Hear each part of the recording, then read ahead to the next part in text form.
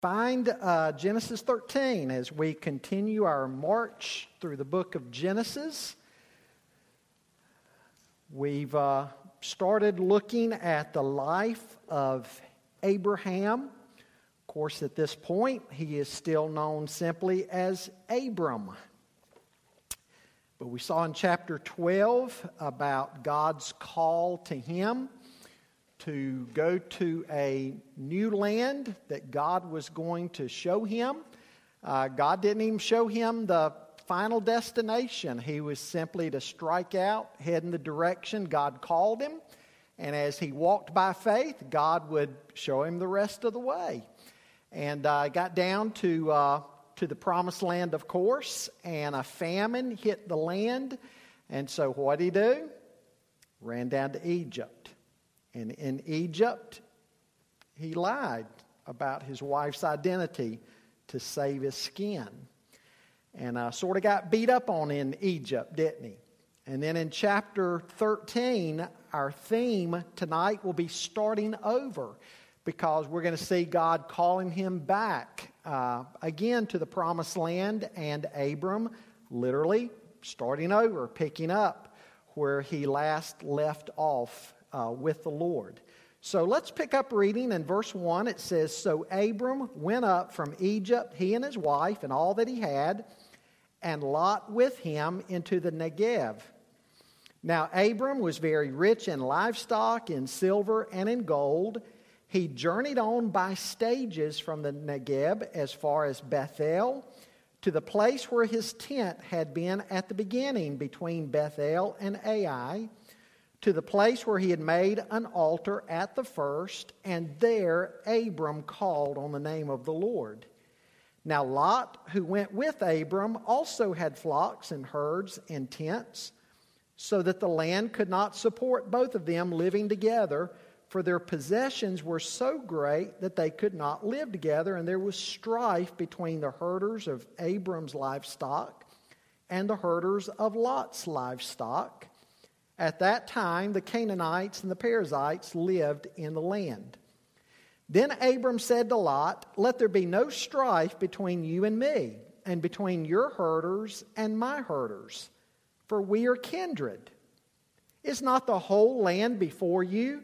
Separate yourself from me. If you take the left hand, then I will go to the right, or if you take the right hand, then I will go to the left.'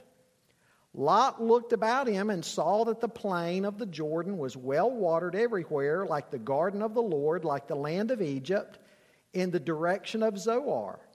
This was before the Lord had destroyed Sodom and Gomorrah. So Lot chose for himself all the plain of the Jordan, and Lot journeyed eastward. Thus they separated from each other. Abram settled in the land of Canaan, while Lot settled among the cities of the plain and moved his tent as far as Sodom. Now the people of Sodom were wicked, great sinners against the Lord. The Lord said to Abram, after Lot had separated from him, 'Raise your eyes now and look from the place where you are, northward and southward and eastward and westward.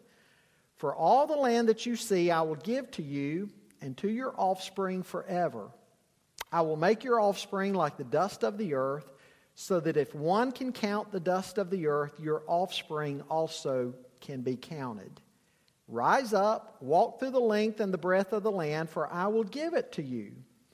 So Abram moved his tent and came and settled by the oaks of Mamre, which are at Hebron, and there he built an altar to the Lord."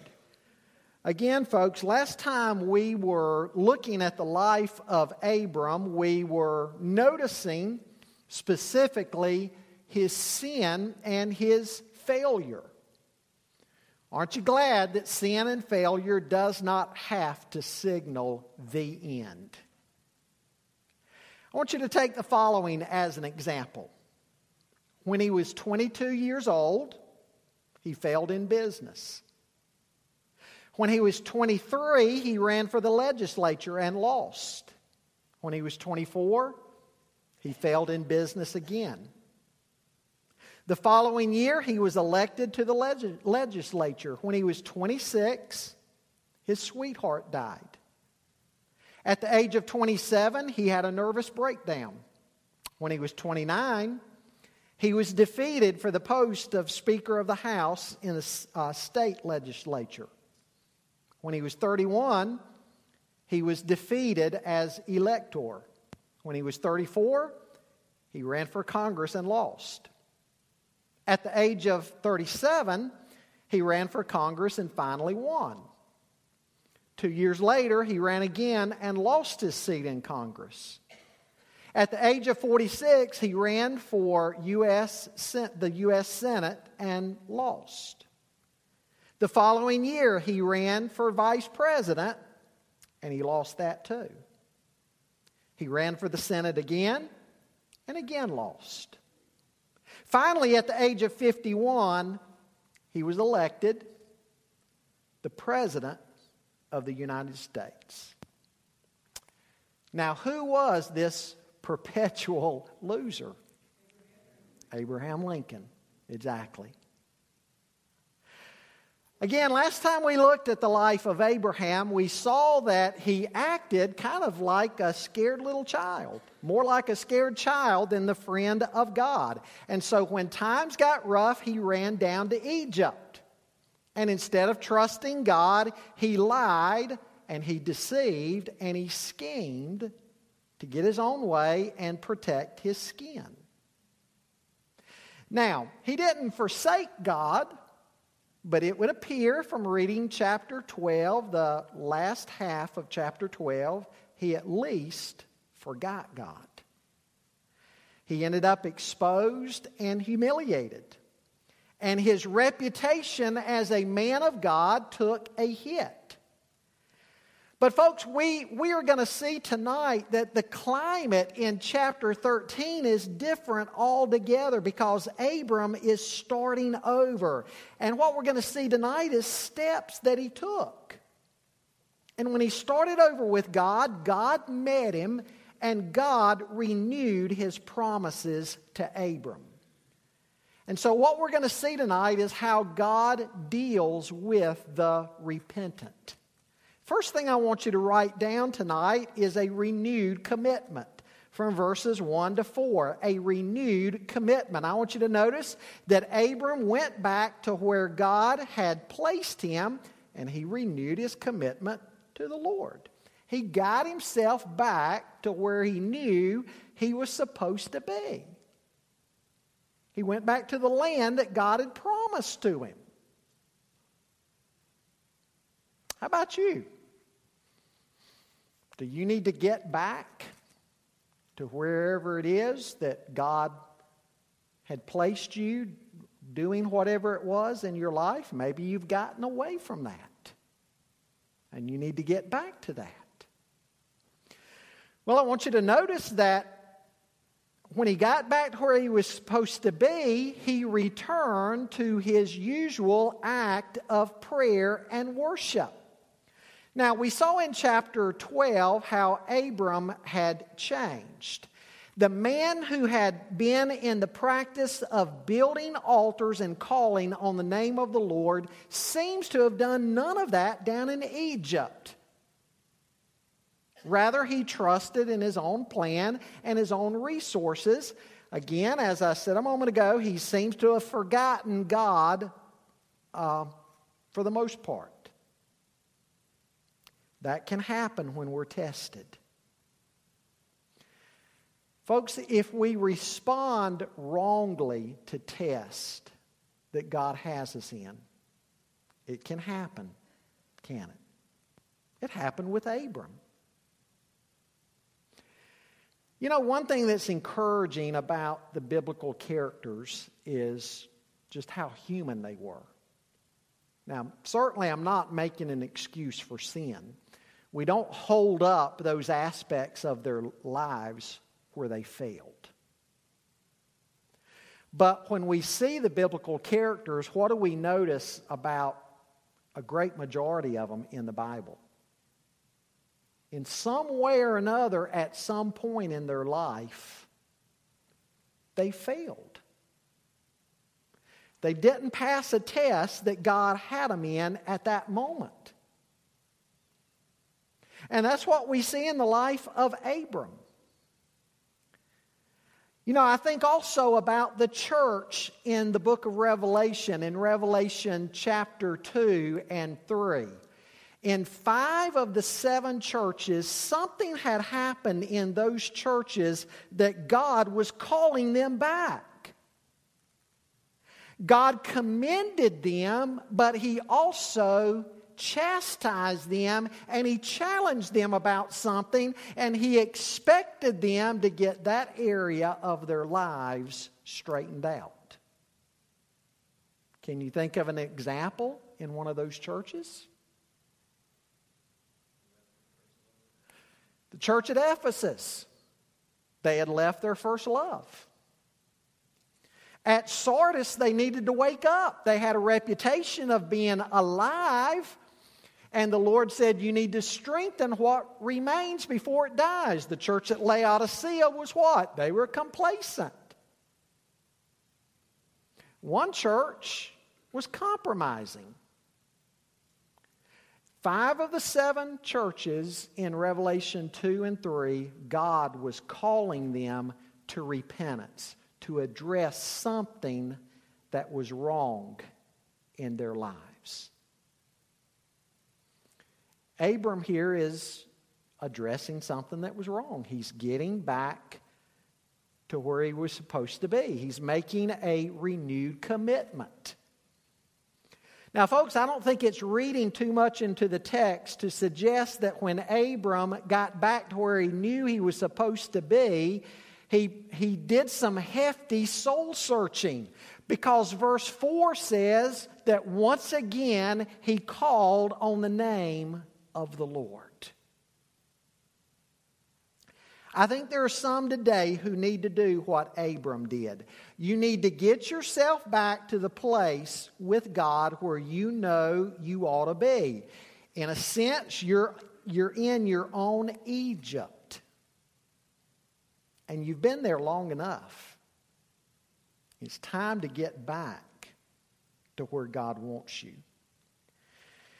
The amazing thing is how God meets us in a place like that when we get back to Him. I want you to turn with me over to Psalm 51. You know the psalm well. It's David's confession after David sins with Bathsheba.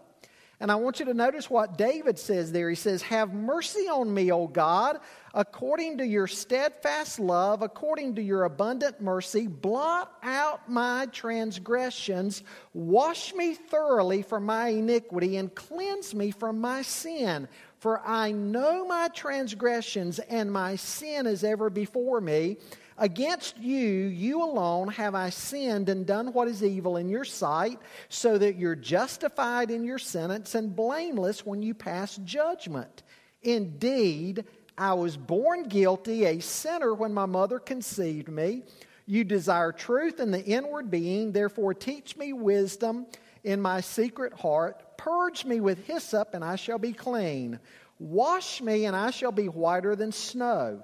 Let me hear joy and gladness. Let the bones that you've crushed rejoice. Hide your face from my sins and blot out my iniquities.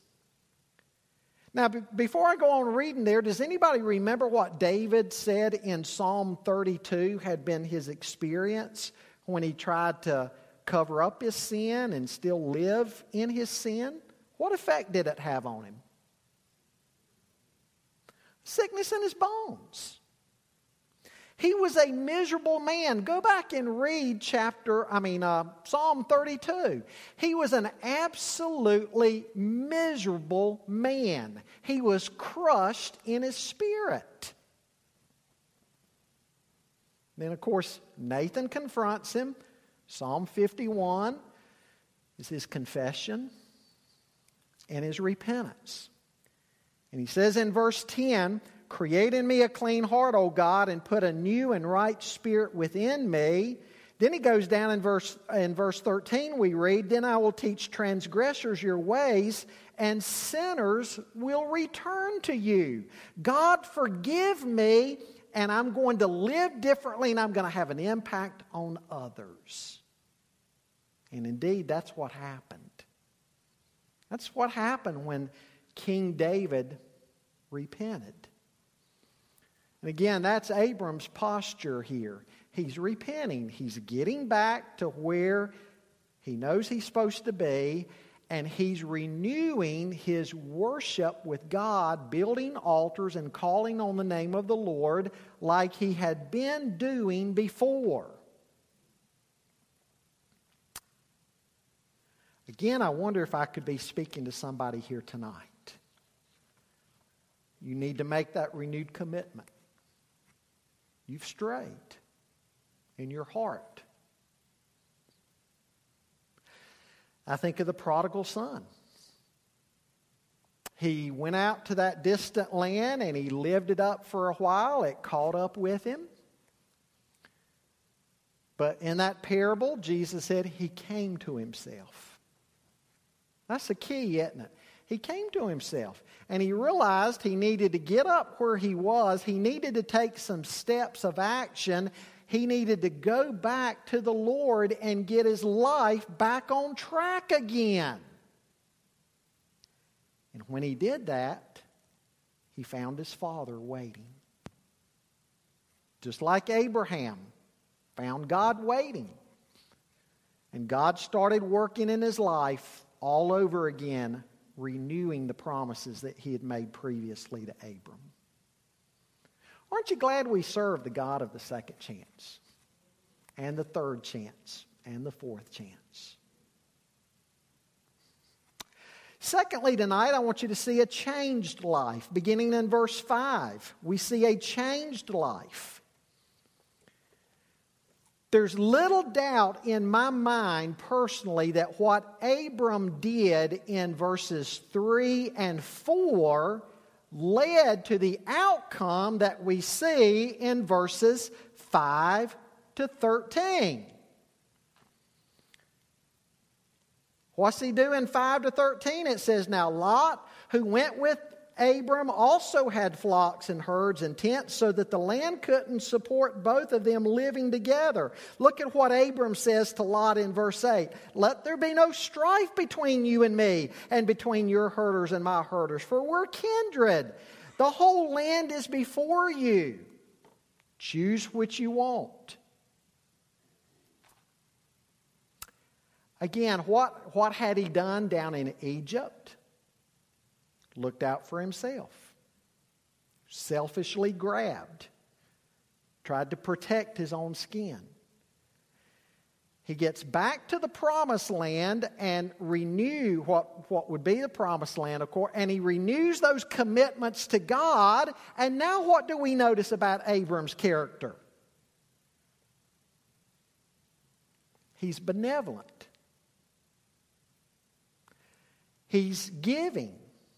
He's saying to Lot, "Lot, pick what you want."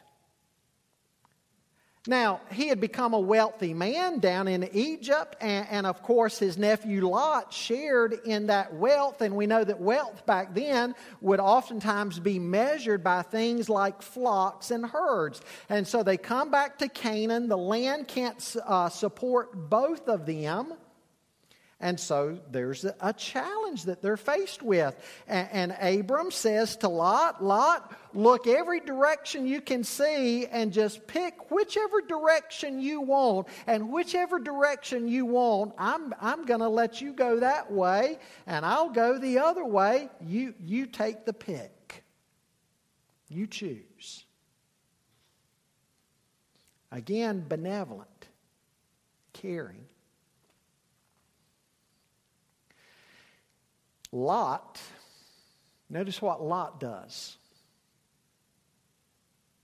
What's Lot do? Takes what he wants, what looks good to him. Jesus reminds us in Matthew 6, "Do not lay up for yourselves treasures upon earth where moth and rust destroy and where thieves break in and steal, but lay up for yourselves treasures in heaven where neither moth nor rust destroys, where thieves do not break in or steal. For where your treasure is, there will your heart be also." Lot is blinded by abundance. And he picks what he wants. He picks in this world what he wants. Isn't that sad to see how people do that? I think of the highly publicized strife that went on a number of years ago between Paul McCartney and his former wife. He's a billionaire. She wants about $100 million of it. And so they're fighting over abundance.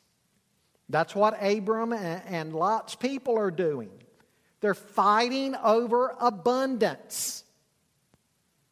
I've known grown children who part ways with one another over inheritance arguments when their parents die.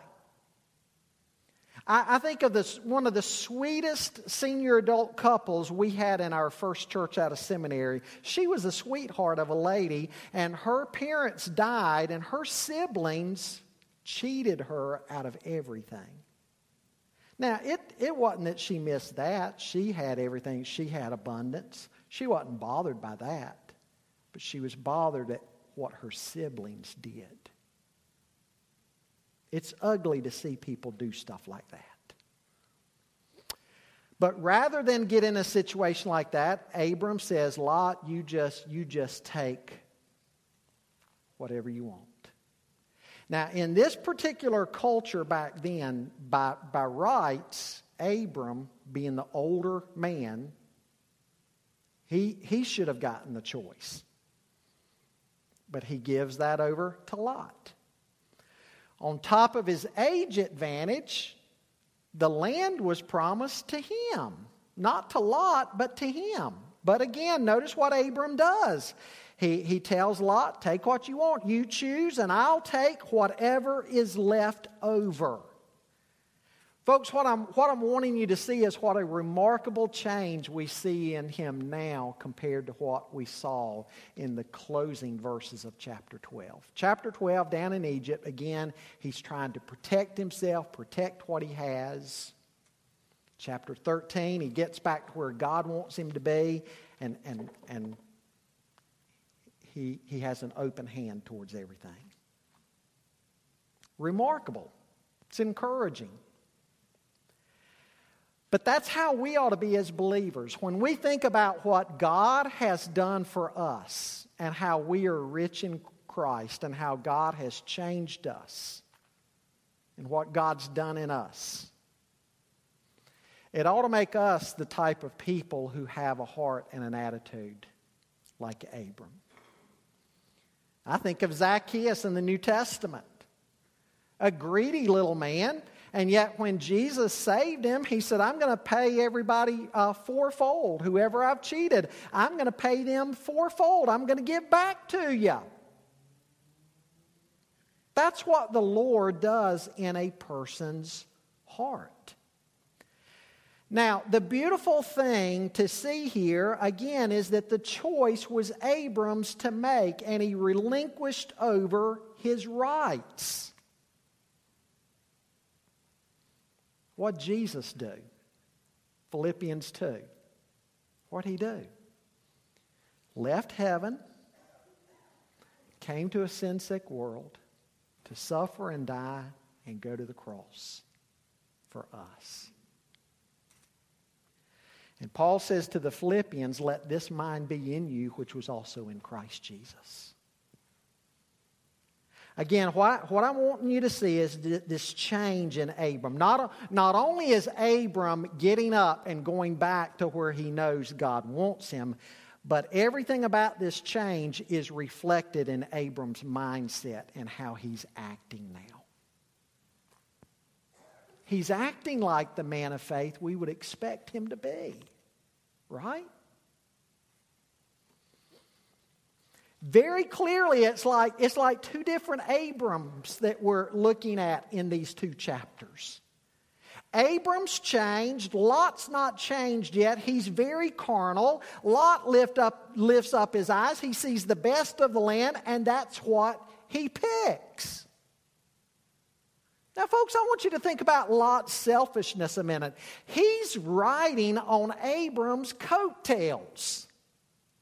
And yet, he wants the best-looking land.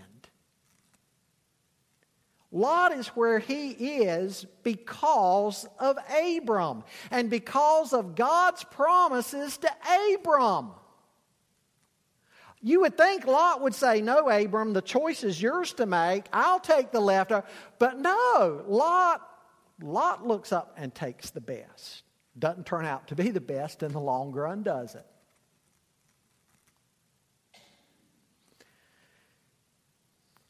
Lot's a man who is carnal, apparently, from the get-go. The Jews had a saying that a man that cannot be content is like a man who drinks in the seawater. The more he drinks, the thirstier he gets. The thirstier he gets, the more he drinks. And he continues to drink until the salt water kills him. Lot pitches his tents toward Sodom. Now, there's a whole nother sermon in that, by the way, folks. But let me mention some things about Lot by way of contrast to Abram that apply. Abram's life is now oriented toward God. God's word is his anchor. He wandered from that commitment. God's discipline brought him back. Now he's grounded. Lot, on the other hand, is carnal. He's making decisions in life based on what looks good to him. And what's it end up costing them? Everything. Everything. Genesis 14, he's living in Sodom. By Genesis 19, he's sitting at the gates in Sodom. In other words, he's like an elder among the land. Now, Lot is a believer. 2 Peter tells us that. Lot's a believer according to the New Testament. 2 Peter says Lot was even tormented by everything he saw, but yet his life itself wasn't making an impact even on his family. His daughters end up marrying some of the men of Sodom. His wife evidently falls in love with Sodom to the point that she doesn't want to leave the place even when it's destroyed. She looks back. And so again, Lot loses everything. Even before the place is destroyed, it's attacked, and Lot loses everything then, and Abram has to come and rescue him. But again, folks, Sodom is what Lot grabbed for in life. Testimony to us not to be carnally minded. To be carnally minded, the book of Romans says, is what? It's death. To be spiritually minded is life and peace. But to be carnally minded is death. I wonder if I'm speaking to somebody in here tonight that some things in the world look good. You're making decisions in life based on what looks good. Rather than making decisions on revelation, God's Word, it's what looks good to you at the moment or what feels right to you at the moment. And you're building your life on things like that. And I would say if you continue to build your life on things like that, you're going to see it's going to end up costing you greatly. And it may cost you more than you realize sitting here tonight.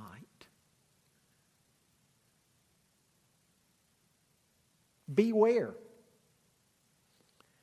Beware if you're like Lot, making decisions based on what looks good, what you desire. Beware. Get back to God, get back to His Word, live out His Word. It will absolutely change your life. Let God's Word be the basis of your decisions in life. Not only will it be a blessing to you, it'll be a blessing to your family. You'll end up making an impact on others. Turn with me over to Psalm 1 for a minute to see this. Over in Psalm 1. What's the scripture say there?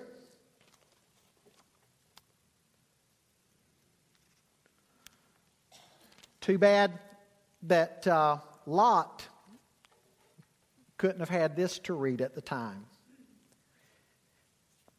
Blessed are those who do not follow the advice of the wicked, or take the path that sinners tread, or sit in the seat of scoffers. But their delight is in the law of the Lord, and on His law they meditate day and night. Now listen to the outcome of this. They are like trees planted by streams of water. In a desert culture, a tree planted by a stream of water would symbolize what? Continual refreshment. He goes on to say, which yields their fruit in season, and their leaves do not wither. In all that they do, they prosper. You'll be nourished. Your life will produce fruit at the right time. And you'll prosper the way God wants you to prosper. But he goes on to say, the wicked are not so, but are like chaff that the wind drives away. The wicked will not stand in the judgment, nor sinners in the congregation of the righteous. For the Lord watches over the way of the righteous, but the way of the wicked will perish. Boy, wouldn't it have been good if Lot could have had something like that to read? But you and I do have something like that to read. Third thing I want you to see tonight, a restated blessing. A restated blessing. Pick up with me in verse 14. The Lord said to Abram, after Lot had separated from him, raise your eyes now and look from the place where you are, northward and southward and eastward and westward, for all the land that you see I will give to you and to your offspring forever. I will make your offspring like the dust of the earth, so that if one can count the dust of the earth, your offspring can also be counted. Rise up, walk through the land, the length and the breadth of it, for I will give it to you. So Abram moved his tent and came and settled by the oaks of Mamre, which are at Hebron, and there he built an altar to the Lord. Through renewed devotion and repentance, Abram received the steadfast assurance of God's blessing. He's done the right thing. He's got himself back to where God wants him. Once again, he's calling on the name of the Lord. He's become a man of worship. His life is anchored in God again. He's living out his faith.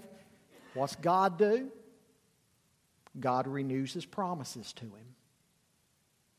God reminds him of his inheritance. Folks, don't tell me that God doesn't see a man's heart. What's 2 Chronicles 16:9 say? For the eyes of the Lord run to and fro throughout the whole earth to show himself strong on behalf of those whose heart is loyal to him.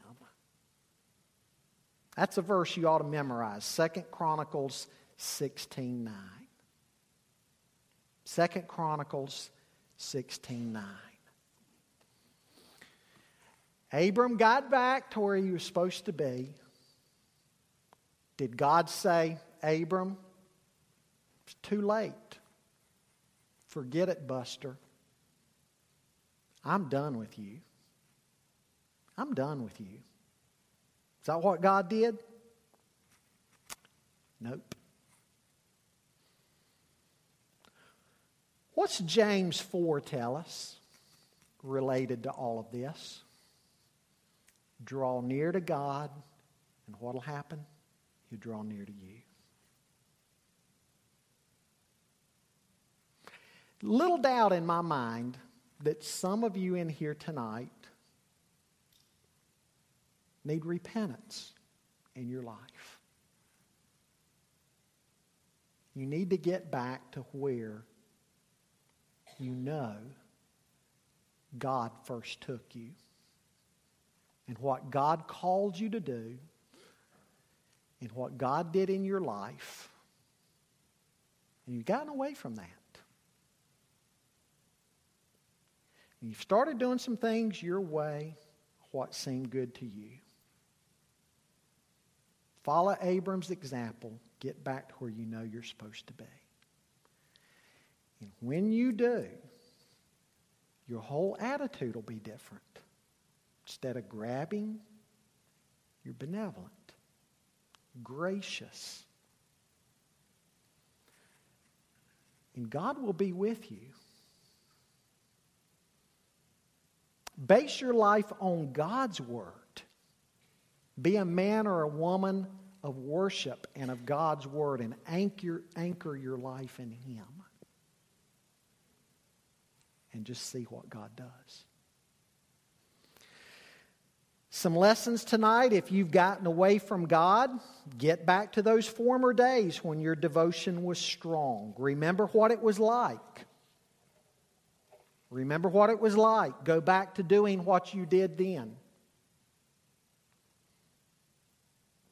You know, I remember when I was first saved. And first thing I wanted was a good study Bible. And God gave me an incredible appetite for His Word. And I started studying it. Started memorizing it. Started growing. That's what God does for His people. Examine your life to see if there's evidence of change.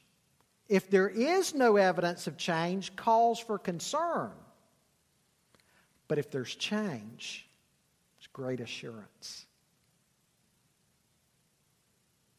Know that when repentance and renewal are a part of our lives, the blessings of God are a very real thing.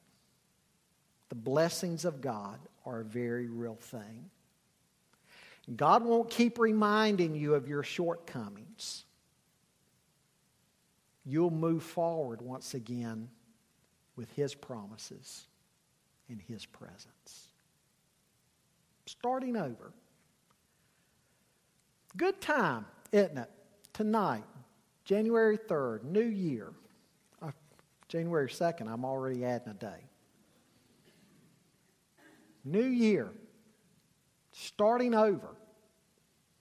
No time like the present to start over the way Abram did. God is faithful.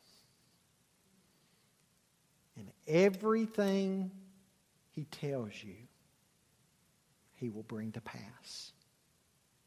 Not necessarily in your time, but in His time. He'll bring it to pass. God will do it. Do you need to start over tonight the way Abram did?